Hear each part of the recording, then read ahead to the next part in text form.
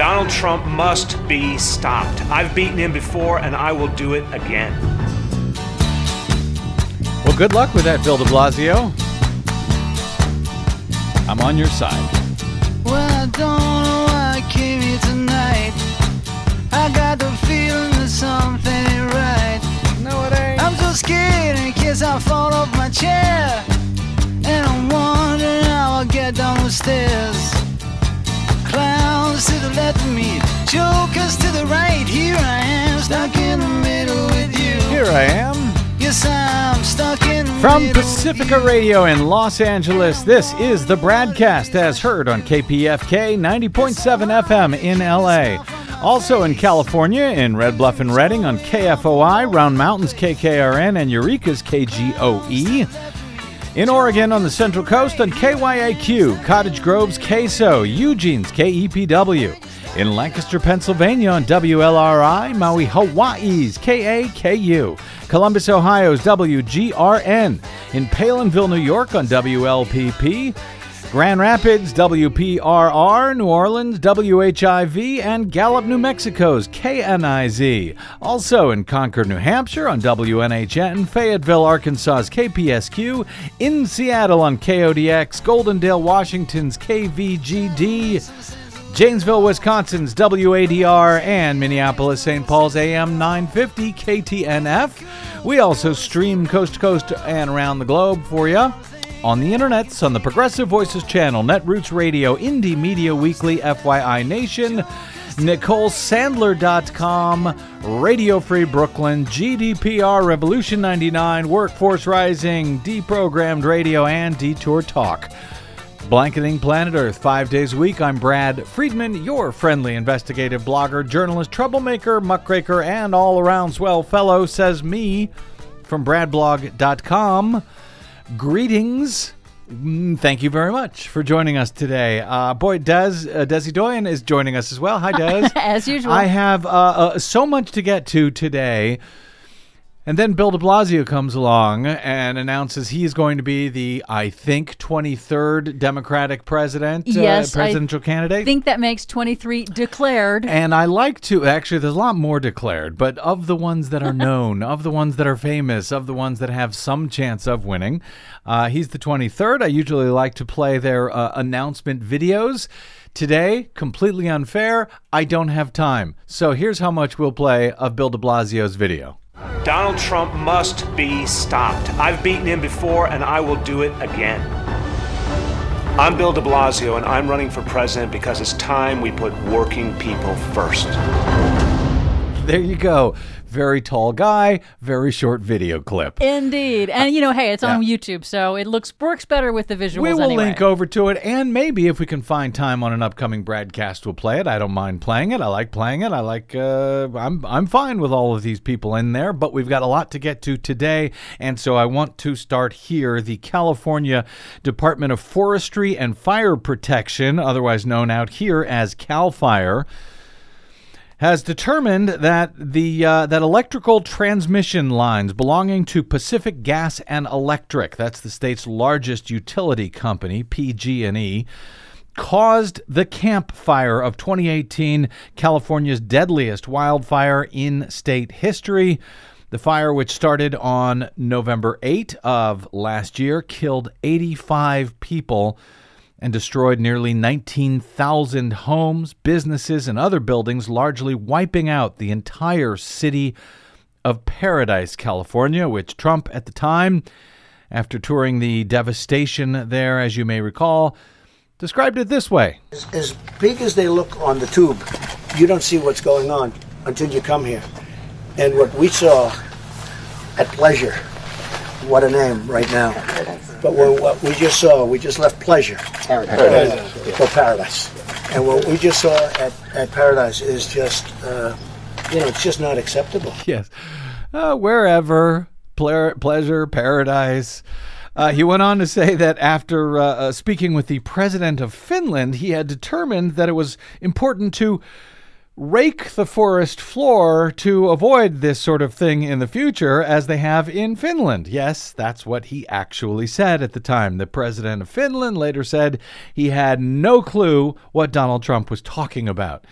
Yes. The California Department of Forestry and Fire Protection, or CAL FIRE, said on Wednesday that after, quote, a very meticulous and thorough investigation, it had determined the campfire was caused by electrical transmission lines that were owned and operated by PG&E. That includes the collapse of a 99-year-old PG&E tower that the company had let stand even after it had acknowledged that such structures were at risk of collapse. Another example of much-needed infrastructure improvements that have been put off for decades, and yes, once again, with deadly consequences. PG&E has filed for bankruptcy protection, saying that it is now facing an estimated $30 billion in wildfire liabilities. $30 billion. At least. They had previously said that they had recognized, quote, that more must be done to adapt to and address the increasing threat of wildfires and extreme weather, and that it was stepping up inspections, tree trimming, and maintenance in the bargain. But the campfire underscores the increasing threat the wildfires pose to California as climate change has intensified droughts and heat waves, which have turned into what might be routine wildfires into these devastating flash fires that wipe out entire towns in minutes, as we saw last year in Pleasure. Paradise. And you're not kidding when it was in minutes. They had planned an evacuation that they had planned for 4 hours in their last drill before the fire. The fire overtook the town in 30 minutes. We will discuss more of that in our latest Green News report in a little bit, including the enormous costs that insurance companies are now warning about when it comes to the cost of our climate crisis. Even as Republicans tell us it is just too expensive to do anything about any climate emergency, or what Donald Trump refers to as the need to sweep up the forest floors quickly with some rakes. We'll be working also with environmental groups. They've really, I think everybody's seen the light. And I don't think we'll have this again to this extent. We're going to have to work quickly. But a lot of people are very much... There's been a lot of study going on over the last little while, and I will say I think you're going to have, hopefully this is going to be the last of these, because this was a really, really bad one. Yeah, I'm sure that this will be the last of them. That should take care of that. There's been a lot of study going on lately. Well, the first thing they could do, which they haven't done, is actually increase the Forest Service budget, which they have had to take it from other areas of the Forest Service budget in order to fight the wildfires rather than the preventive maintenance that they've been trying to do. Yeah, well, we just need to buy some more rakes. We'll get it swept out. We'll act quickly, as the president says. That should take care of this sort of thing. We won't have to worry about this anymore. I'm reassured. Of course, we have now spent years of the Trump administration being told that these things are nothing more, been told by them that these things are nothing more than hoaxes, with Trump's Environmental Protection Agency reversing largely everything that Obama's EPA had done, making things much worse in the bargain. Despite all of that study that has been done lately, as Trump said. But what do you expect when you hire a fossil fuel industry tool, Scott Pruitt, to head the EPA? Of course he reversed everything that might have helped these situations. And after he was fired in disgrace, what do you expect when you put the nation's top coal lobbyist, Andrew Wheeler, in to take Scott Pruitt's place? But speaking of the disgraced, thankfully now former EPA Director Scott Pruitt, today in a story too late for our upcoming GNR a little bit later, one of several Inspector General reports looking into his culture of corruption at the EPA came out with some findings today, or as they call them, suggestions.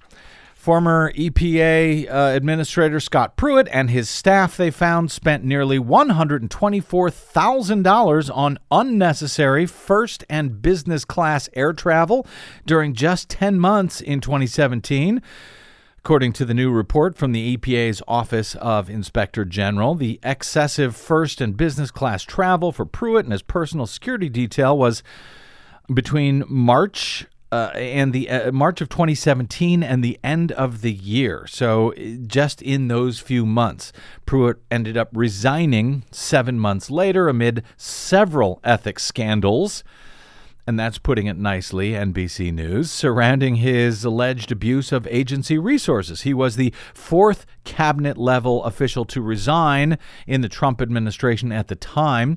Nearly half of all of Pruitt's trips during those 10 months included travel to or had stops in Tulsa, Oklahoma, the location of Pruitt's personal residence. Total coincidence. The planes just happened to land there where he lived. Damn near every time he got into an airplane. The IG examined 40 trips for the report, of which 6 were canceled but still resulted in expenses for the agency. 16 of the 34 trips Pruitt did take included Tulsa. The total cost of all of the trips, including those that were canceled, was $985,000, almost $1 million. The bulk of those expenses were for Pruitt's round-the-clock security detail, which billed $429,000 in travel costs. The agency spent an additional $340,000 on staffers who were traveling with the former administrator. The majority of Pruitt's own travel costs were for airfare, first and business class, and more than 3/4 of the flights he took were in first class, according to the report. That, you'll recall, after Pruitt had claimed that his security detail had told him to take first class since someone in coach had recognized him and said they didn't like him and called him nasty names and so forth. They were not calling him names. They were just rude to him. They said, I don't like what you're doing. And so he created this idea, I think, that he needed to have this luxury travel for security purposes. Well, it was his life was endangered. He was able to get someone at the EPA to agree. And that's why he had to fly in first class. The EPA watchdog report details a litany of other problems with the way Pruitt and his entourage rang up excessive costs using taxpayer money for fancy hotels. I guess that was also to save his life.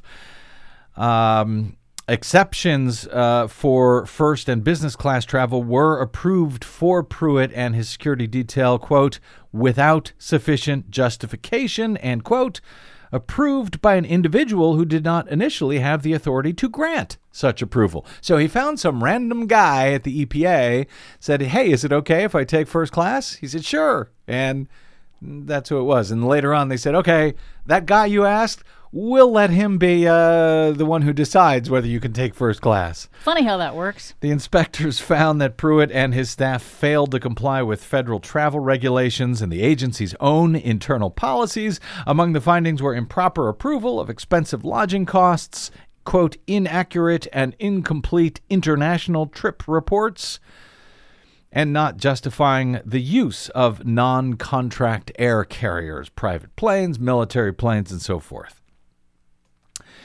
The IG recommended, that's right, suggested that the agency's chief financial officer determine whether Pruitt or any other official should pay back the excessive airfare from those 10 months or any additional excessive expenses.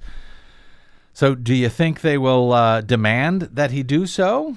Do you think he'll even be asked if he would you mind, Mr. Pruitt, paying back the taxpayer money that you stole?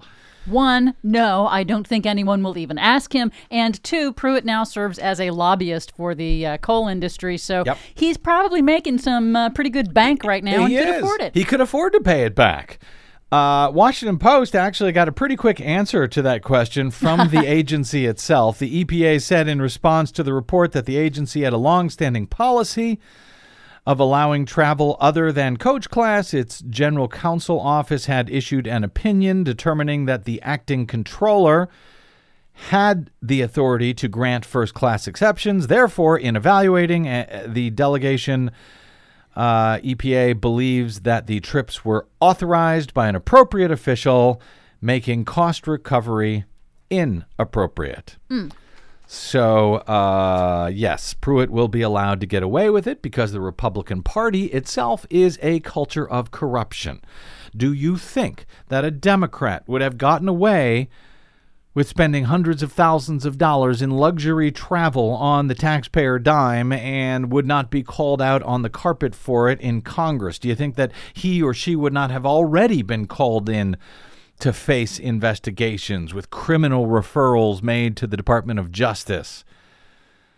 But that is not how it works for Republicans, at least not anymore, and certainly not inside the Trump administration swamp of swamps. There is precedent, believe it or not, for a Trump administration cabinet member to reimburse taxpayers for at least a portion of costs determined to be improper, Washington Post notes. You may recall that then Health and Human Services Secretary Tom Price announced the day before he resigned that he had written a personal check to the U.S. Treasury for $51,000 for similarly inappropriate travel costs to offset charter and military flights that he took in 2017. So there's something, $51,000. However, that agency's IG later urged the recovery of at least $341,000 from Price after investigating his use of private and military aircraft. He will not be paying the taxpayers back that much money, of course. He's got a wife and kids to feed and more insider trading to do. Tom Price. In any event, the new findings effectively end the agency watchdog's probe into Pruitt, who now works, as you note, Des, as a coal company consultant. Yes, Trump's former EPA chief now works for coal companies, which should be handy for the new EPA chief, Andrew Wheeler, who worked for coal companies for years as a lobbyist before diving back into Trump's swamp to head the federal agency that is meant to protect the environment from, among other things, coal companies, of course. Not just the environment, by the way. Public health as well. Oh, yeah, there's that. But that's not all that Pruitt, by the way, appears to have gotten away with. In November, the Inspector General closed 2 other inquiries into his conduct without reaching any conclusion because he had resigned as administrator before he could be interviewed. You know, kind of like that investigation into Donald Trump's sister, who is a federal judge and was being investigated by the judiciary until she decided to resign her job as a federal judge, and that ended that particular investigation. So the lesson here, yes, obstruction works, as Pruitt's former boss, the President of the United States, has proven and is continuing to prove every day, as he blocks any and all administration officials, current or former, from responding to lawful congressional subpoenas to appear or to give testimony or to turn over lawfully subpoenaed documents. Those closed investigations into Pruitt had focused on his use of staff members for personal purposes. Remember that? Sent them out to find a certain type of moisturizer. Yeah, Ritz-Carlton moisturizer that he really liked. They drove around Washington, D.C. looking for it. And the condo rental that he made with a lobbyist where he paid something like $100 a month or something in Washington, D.C. But, of course, with the Republican Party now a culture of corruption, it should be remembered that, as they say, a fish rots from the head down, and the rotten head of this fish is, of course, Donald Trump, who tends to send messages with presidential pardons that he grants to his pals, and he pardoned another pal on Wednesday night. On Wednesday, Trump followed through on a campaign promise that he had made to a guy named Conrad Black, a billionaire former media mogul, and a business partner of Donald Trump's. he pardoned him for fraud and obstruction of justice convictions, sending a message, I guess, for some reason, that fraud and obstruction of justice are just fine and dandy by Donald Trump, especially, by the way, when it's done by folks who say nice things about him. In late 2015, Black, who was convicted in 2007 and spent more than 3 years in prison before he was released. In 2015, he wrote a piece for National Review that was headlined, quote, "Trump is the good guy." The piece begins, "It is time to look more seriously at the Donald Trump presidential candidacy. Donald Trump, who, I should disclose, is an old friend, is a fine and generous and loyal man and a delightful companion. He is striking very close to the heart of the American problem, the corrupt, dysfunctional political system and the dishonest media." That's what this guy wrote back in 2015. Well, he was right about part of that. Donald Trump is striking very close to the heart of the American problem by becoming the American problem, becoming the corrupt, dysfunctional political system that he used to pretend to abhor. And, of course, embracing only dishonest media like Fox News and the clowns and criminals like Conrad Black at National Review. Trump, who had also partnered with Black in the construction of Trump Tower in Chicago, had shared Black's piece on Twitter at the time, back in December of 2015, and added, quote, as one of the truly great intellects and my friend, I won't forget, Trump said at the time. Well, he did not forget. On Wednesday, the White House granted Black a full pardon. The administration's justification for the pardon does not cite any legal basis, but notes that Black's tremendous contributions to business, as well as to political and historical thought. Politico describes Black and his conviction for his role in a ploy to swindle millions of dollars from investors in his media company. Now, remember when Bill Clinton had pardoned some guy who was a big Democratic donor, like on his last day in office? That was Mark Rich. Yeah, and there was all sorts of investigations about it. You suppose we'll have any investigations into the pardons being issued by Donald Trump to his pals? Not from Republicans, friends? And surprisingly, probably not from Democrats either. And more recently, by the way, in case all of that was not enough to get that pardon, he wrote a book titled Donald J. Trump, A President Like No Other, describing Trump as, quote, not, in fact, a racist, sexist, warmonger, hothead promoter of violence, or a foreign or domestic economic warrior. Like the country he represents, Donald Trump possesses the optimism to persevere and succeed, the confidence to affront tradition and convention, a genius for spectacle, and a firm belief in common sense and the common man, and in pardoning me, he might have added at the time. So you got that? Fraud, obstruction of justice, and racketeering. In addition to Black, the White House also announced on Wednesday that Trump is pardoning a guy by the name of Patrick Nolan, a former Republican leader of the California State Assembly, who pleaded guilty to a racketeering charge and spent 29 months in federal custody. Last year, Nolan, who now works with the American Conservative Union, they're the folks who put on the CPAC conference every year, Nolan had publicly criticized the Mueller investigation. So, yes, you get a pardon. You get a pardon. You get everyone who criticizes Mueller or praises the president gets a pardon. So, fraud, obstruction of justice, racketeering, all cool now, so long as you say nice things about Donald Trump before, during, or after. A Republican culture of corruption. And unlike economics, that culture of corruption does, in fact, trickle down.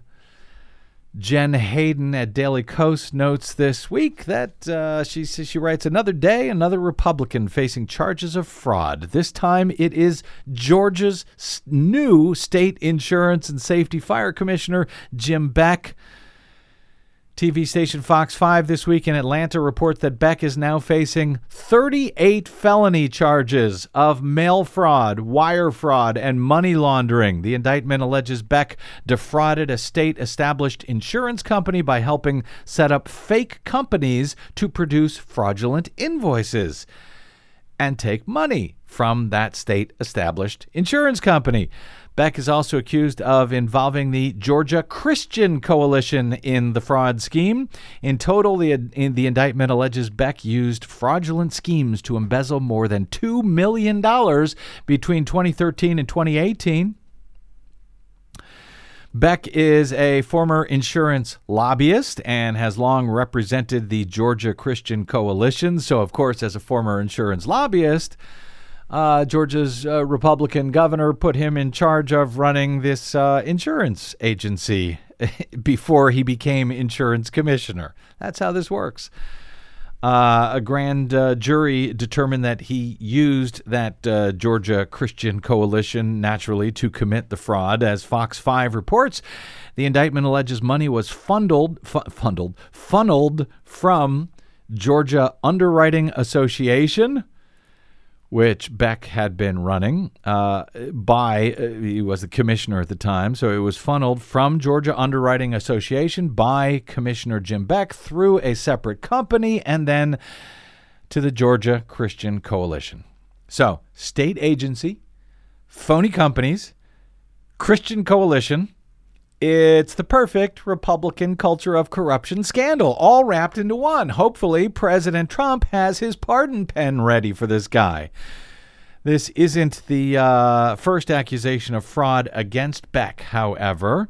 In 2018, before he was elected as insurance commissioner last year, he resigned from the Georgia Underwriting Association after an investigation had revealed that he was billing his part-time position there at the Georgia Underwriting Association as a full-time job. Incredibly, Beck, and Jen Hayden runs this video that we don't have time for, but he's a Republican who had rejected Medicaid expansion in Georgia.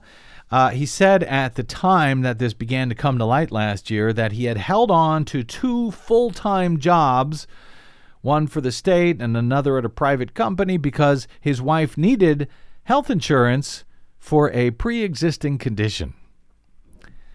This guy who was against expanding Medicaid in the state of Georgia to people who need health care. Anyway, that 2018 scandal came to light thanks to Fox 5 as he was running for office. But even after that damning report had hit the news, Beck still somehow narrowly defeated Democrat Janice Laws in the election for insurance commissioner last November 2018, at least reportedly, on Georgia's, 100% unverifiable voting systems. That happened on the same day that Secretary of State and champion vote suppressor Brian Kemp oversaw his own supported narrow victory over Democrat Stacey Abrams for governor last year.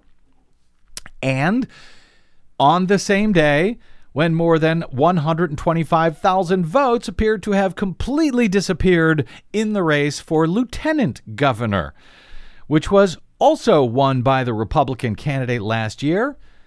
And we have talked about that race quite a bit on this show. There were more votes cast for some reason for insurance commissioner.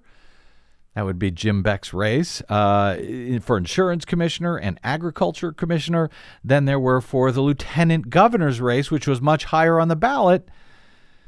Hundreds of thousands of votes just didn't show up that day for some reason that no one is able to explain, and it only happened on the 100% unverifiable touchscreens. There was no such drop-off in votes in the lieutenant governor's race on the hand-marked paper absentee ballots, as we discussed earlier this week, once again, with plaintiff Marilyn Marks of the Coalition of Good Governance, because that election, that lieutenant governor's election, is still being challenged for those disappearing votes, which that challenge made its way to the state Supreme Court this past week, which we discussed with Maryland.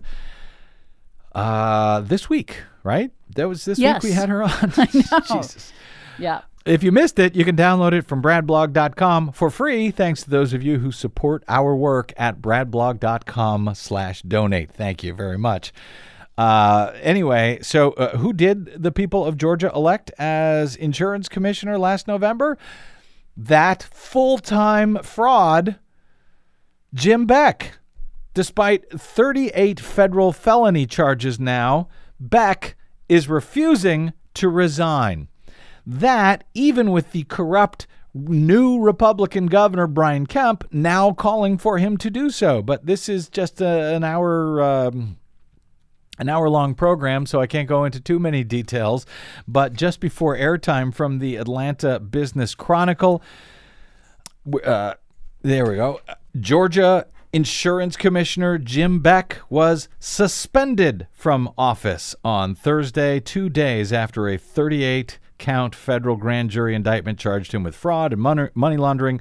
Kemp had ordered this suspension after Beck sent the governor a letter requesting that he be suspended pending disposition of the case. In other words, I don't want to resign. Please suspend me, and then we'll see how the case goes. And I can still get paid during all of that. Exactly. Kemp had sent Beck a letter on Wednesday asking him to resign from state government. He said, your indictment severely undermines your ability to fulfill your official obligations to the people of Georgia. It would be highly inappropriate for you to continue to hold public office, but it looks like he will, at least in a suspended state. Beck has pleaded not guilty to the charges and is refusing to resign. At least he is currently suspended, whatever that means. But wait, that's not all in our Republican Culture of Corruption segment for today. We may need, in fact, an extra hour or two. Michigan State Rep Larry Inman has been indicted for allegedly seeking out campaign contributions from unions in exchange for a pro-union vote. This from the Detroit Free Press today. The lawmaker has been charged with attempted extortion, soliciting a bribe, and lying to the FBI. Mr. President, you're going to need more ink in that pardon pen, I'm afraid. According to the indictment, the Republican Inman texted a union rep asking for campaign contributions for himself and several other Republicans who could potentially vote no on a measure that would repeal a wage law that currently requires union wage rates on most public projects. They might consider voting against that if only you and your other union pals send money to me and my other Republican pals. And apparently they've got text messages proving that he did this. He allegedly texted, I would suggest maxing them out on all 12, or at least doubling what you have given them. He's talking about giving money to his friends. Contributions, suggesting that the contributions reach the maximum under the state's law. He also texted, quote, we never had this discussion. Oh, my goodness. Good thing he's dumb. Yeah, genius, right? Of course, it said in a statement to the Free Press, I have never compromised the integrity of my vote. I have always represented my constituency honestly and legally. I intend on vigorously fighting these charges and defending my reputation. Inman also refuses to resign despite being indicted. Republican Party, a culture of corruption. Now, wait, you might say, hey, Brad, I know there must be Democrats who are just as bad. Well, no, I do not believe this is a both sides. All sides do it. They both do it. But I do have a story before we get to a break here about some corrupt Democrats that fits nicely here today. See? Fair and balanced. Lawyers at the Federal Election Commission found that Boston's Thornton law firm likely used a phony program to repay partners for political donations, but the case was dismissed after commissioners at the FEC deadlocked on whether to pursue it. FEC staff lawyers had found extensive evidence that this law firm, Thornton, which is a major supporter of the Democratic Party and its candidates, that they illegally reimbursed partners for more than $1 million in donations, according to a 33-page report from the staff lawyers at the FEC. But the commission itself voted 2-2 along party lines, a tie vote, which therefore dismisses the complaint instead of opening a full-scale investigation as the FEC staff lawyers had requested. Now, the group that filed the complaint against Thornton is the Campaign Legal Center. They are considering pursuing the matter in federal court. Brendan Fisher, the director of the center's federal reform program and a frequent guest on this program, who I guess we're going to have to call back again soon, Des. Yeah. He said it's another example of the FEC failing to enforce the laws they're charged with administering. The evidence laid out in our complaint, they had initially made this complaint to the FEC, provided compelling reasons for the agency to formally pursue the matter, and the FEC staff attorneys agreed the FEC should pursue it.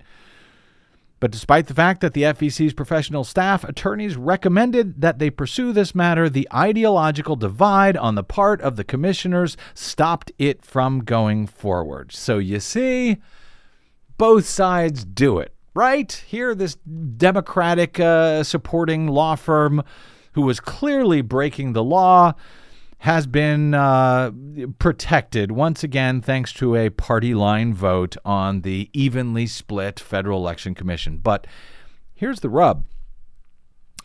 Despite the fact that these were unlawful contributions to Democrats, because the firm had paid back the attorneys for their contributions to these Democratic candidates, violating campaign finance laws, a clear case of corruption by Democratic-leaning donors. Despite that, the two Republican commissioners on the FEC were the ones who voted against the full-scale investigation. Now, why would they do that? The FEC chair, who is a Democrat, along with the second commissioner, who is an independent, voted to proceed with the broader investigation, but they were blocked by the two Republicans on the commission. Can you believe it? Well, if you follow this show, if you follow what the FEC has been up to over the years, you should believe it, because basically they're letting the Democrats off the hook because they know the Republicans have done the same thing and likely much worse. So the two Republican commissioners said, yeah, thanks for all of that evidence of corruption by this law firm and their illegal campaign contributions, but nah, we don't need to pursue this any further. Culture of corruption. For the record, there are actually 6 seats on the commission. 2 are vacant right now, and 4 yes votes are required to pursue cases. So even when there's a 3-3 partisan split on the commission, Republicans have been voting to block everything for years now at the FEC, which is pretty much completely useless, completely worthless. They've broken it. They have, on purpose. FEC Chair Ellen Weintraub called the matter, quote, sadly, one of a long list of cases where the commission has been unable to enforce the laws because of a split vote over the objections of our Office of General Counsel. She says, in every case, it doesn't matter whether Democrats or Republicans are subject of the complaint. The Democrats want to enforce the law and the Republicans don't. She said it's an ideological opposition to enforcing the law. That's right. Republican Party is a culture of corruption, period. No, both sides don't do it. Commissioner Weintraub said the Campaign Legal Center can sue the agency and ask a judge to find the decision contrary to law. But she added, I don't think it's a good situation when we have to rely on private citizens to sue us in order to enforce the law. She says, I'm not real happy about it. Amazing. Okay, quick break and more amazing stories as time allows, including more fallout on the story we covered hard yesterday concerning the 2016 intrusions into the election systems in Florida. before the 2016 election. And, of course, the amazing Green News Report. That's coming up, too. Don't go away. I'm Brad Friedman. This is your BradCast.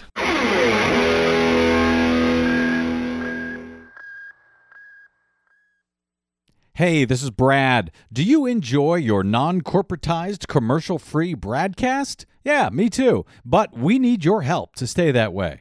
Please consider supporting the investigative blogging, broadcasting, and muckraking that we do here on the BradCast and the Green News Report and bradblog.com with a donation. It's easy.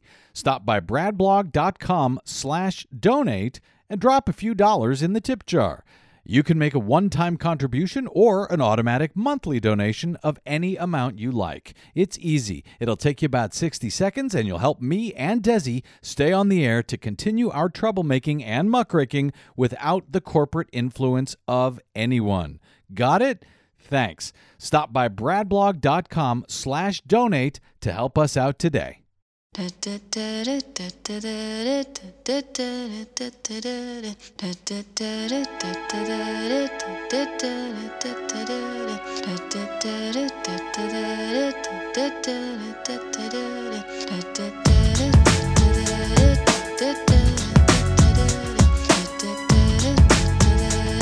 Welcome back. It's the BradCast. I'm Brad Friedman of bradblog.com.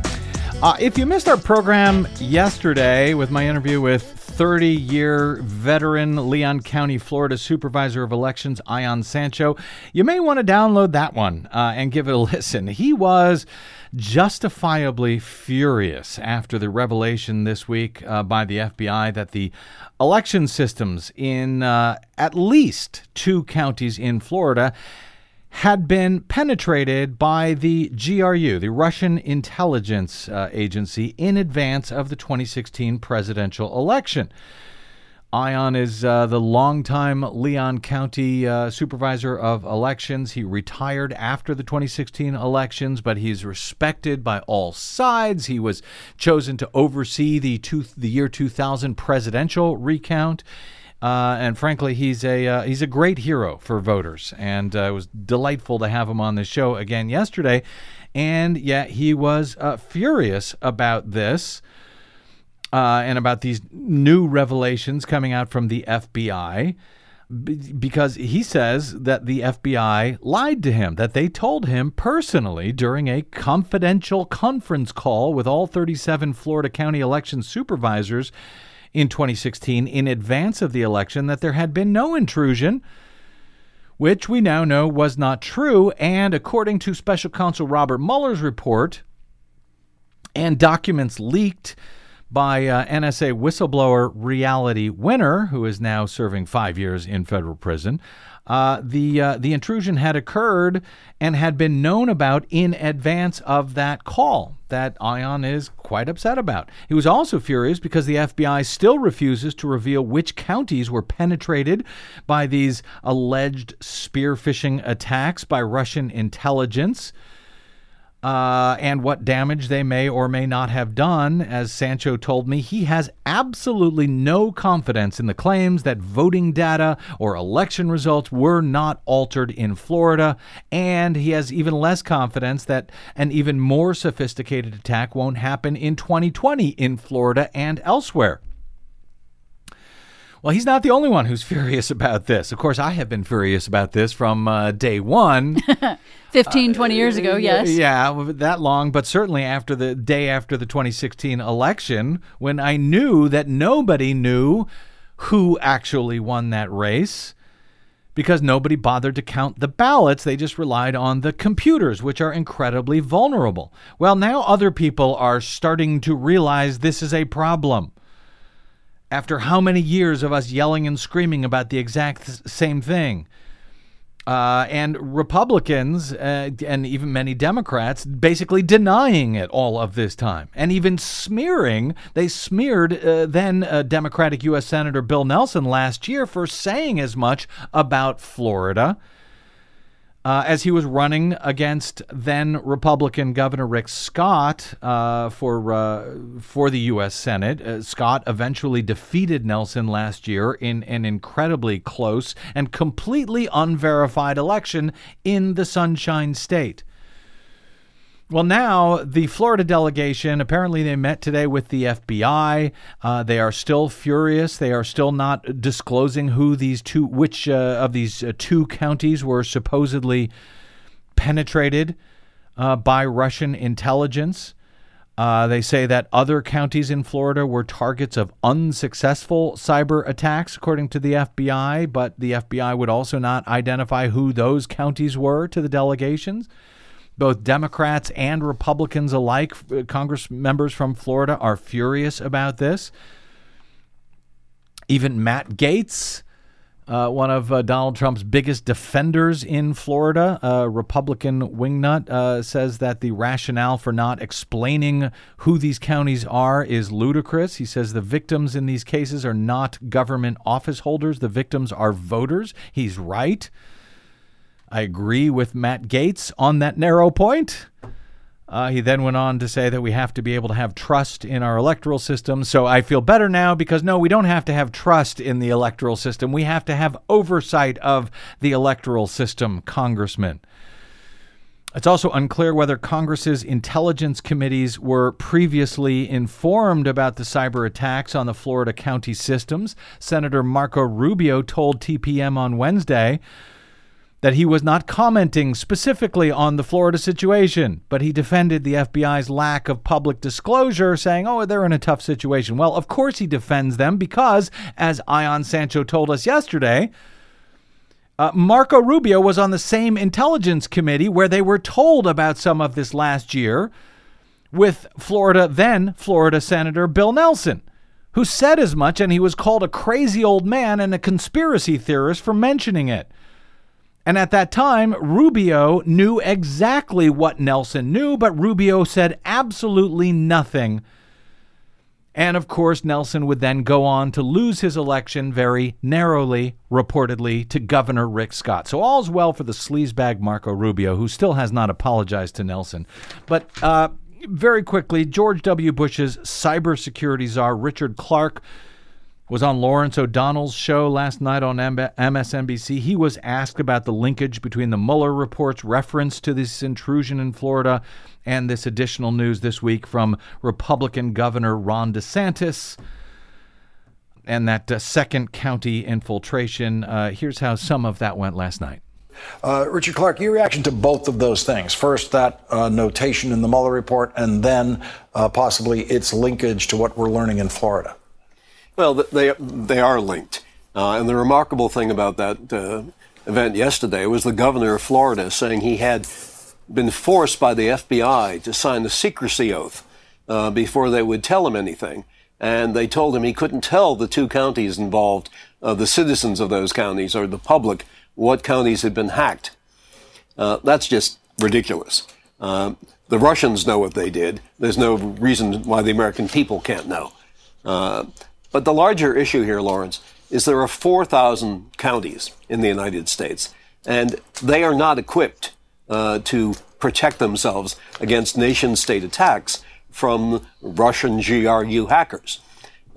My day job is cybersecurity, and I know major corporations can't figure out when they've been hacked, despite a lot of investment. For these counties to say, we know we weren't hacked, they don't know. The FBI doesn't know. It's likely that the Russian hacking was far more extensive than we're aware of. If the Russians wanted to hide their tracks, they're pretty good at doing that. So we may very well go into the next election without an adequate defense against what will be a more sophisticated Russian program. Newsflash, we will go into the 2020 election facing equally or more sophisticated attacks without the proper protection because we refuse to demand elections that are overseeable by the public.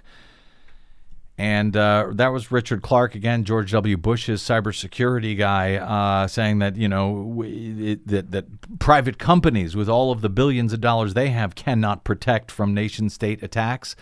It does not take a nation-state to attack an election. So on one hand, I'm glad that folks are now worried because they believe that Russia may have done something in 2016. But it ain't just Russia. It is anyone else, any other nation, any other private citizen can manipulate our elections in, yes, more than 4,000 counties, and they will be equally, if not more vulnerable in 2020. I'm just glad, I guess, that I am no longer the only one at least talking about it, because there's evidence. Richard Clark and Lawrence O'Donnell on MSNBC. Glad someone's paying attention. Another 15 years or so, maybe we'll do something about it. Quick break, and we're back with Desi Doyen and the Green News Report.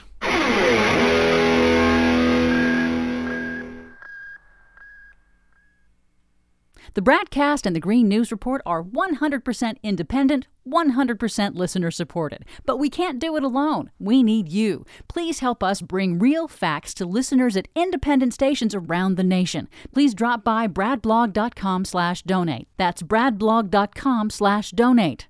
And thanks.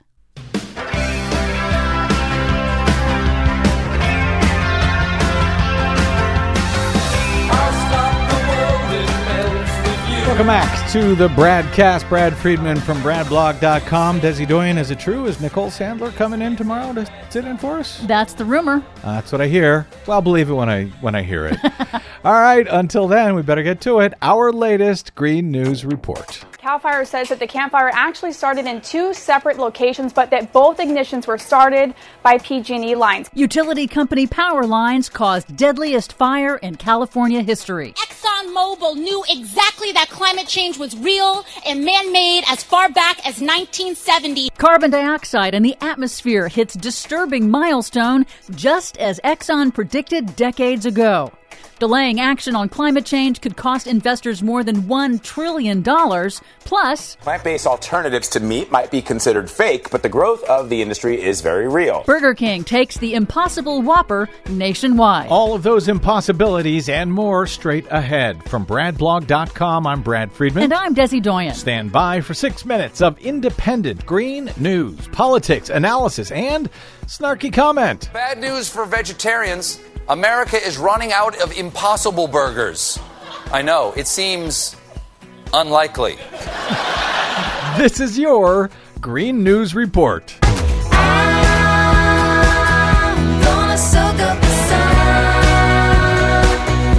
Okay, Desi Doyen, I think we all knew this was going to happen, but we now have the official cause of the fire that burned down Paradise last year. Yes, that's true. The California Department of Forestry confirmed on Wednesday that the deadly and devastating Camp Fire that obliterated the town of Paradise, California last November was caused by aging electrical transmission lines owned by Pacific Gas and Electric. The most destructive fire in state history, it killed 85 people and destroyed nearly 19,000 homes and buildings. PG&E has since filed for bankruptcy protection to deal with the flood of lawsuits from catastrophic fires caused by its equipment over the last 2 years. The utility's new CEO pledged to state lawmakers on Wednesday to implement new policies to reduce the risk of catastrophic fires in the future. Isn't it time that California simply take over PG&E at this point after deadly failure after failure like this? That is under consideration because PG&E may also potentially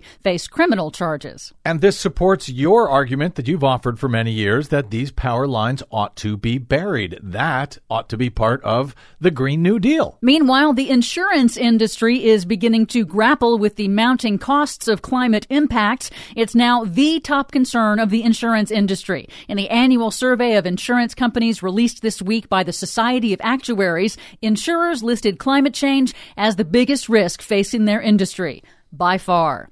Failure to act on climate change is a big risk for investors, too. A new global assessment from the United Nations Environment Finance Initiative brought together 20 global fund managers to measure the impact of climate change on 30,000 of the world's largest listed companies. The report that they released this week calculated that further delay in tackling climate change could cost companies about $1.2 trillion worldwide over just the next 15 years. But we can't afford to do anything about climate change, right? That's what Republicans say. They do. And this week, scientists at Mauna Loa Observatory in Hawaii announced that the planet's atmosphere has now reached 415 parts per million of carbon dioxide due to human activity. The last time CO2 levels were this high, humans didn't exist. But ExxonMobil nailed it. Internal company documents revealed in a blockbuster expose by Inside Climate News show that all the way back in 1982, Exxon's own scientists informed its executives that burning fossil fuels would increase atmospheric CO2 to around 415 parts per million by 2020. And they predicted it would raise global temperatures nearly a full degree Celsius, causing major disruptions to the planet's stable climate. They were right about both targets. They knew when this was going to happen for the first time in human history, and they knew to cover it up with millions of dollars. And that's exactly what freshman Democratic Congresswoman Alexandria Ocasio-Cortez of New York said when she slammed ExxonMobil in a fiery speech at a rally this week at D.C.'s Howard University to promote the Green New Deal. Ocasio-Cortez slammed polluters and politicians who claim the cost of fighting the climate crisis is too much. What is too much for me is the fact that ExxonMobil knew exactly that climate change was real and man-made as far back as 1970, and instead of being part of the solution, they paid millions of dollars to lobby and lie and confuse the American public about it, endangering generations to come. That is too much for me. And finally, a bit of good news. Fast food giant Burger King says its recent market test of the meat-free Impossible Whopper in St. Louis was so successful, it will roll out the plant-based burger patty to all of its more than 7,000 stores nationwide. It's just the latest and largest fast food chain to offer consumers meat-free choices. Eating less meat is just one way individuals can reduce their impact on the planet. Very cool. You know, Del Taco's Beyond Taco is also delicious. Good. Better than their meat taco. For much more on all of these stories and the ones we couldn't get to today, please check out our website at greennews.bradblog.com. Find us, follow us, and share us planet-wide on the Facebooks and the Twitters at Green News Report. I'm Brad Friedman. And I'm Desi Doyen. And this has been your Green News Report.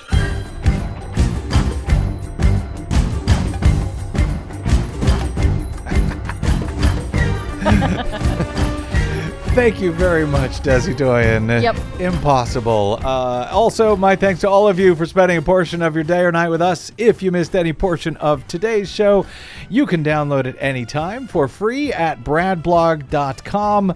I hope you will consider while you're there stopping by bradblog.com/donate. Just click on that donate link to help Desi and I stay on your public airwaves. We rely on you for that. We don't have commercial help. We just have you. Sign up for a subscription of any amount you like, and that sustains us and keeps us going. bradblog.com/donate. You can also drop me email if you like. I am bradcast@bradblog.com.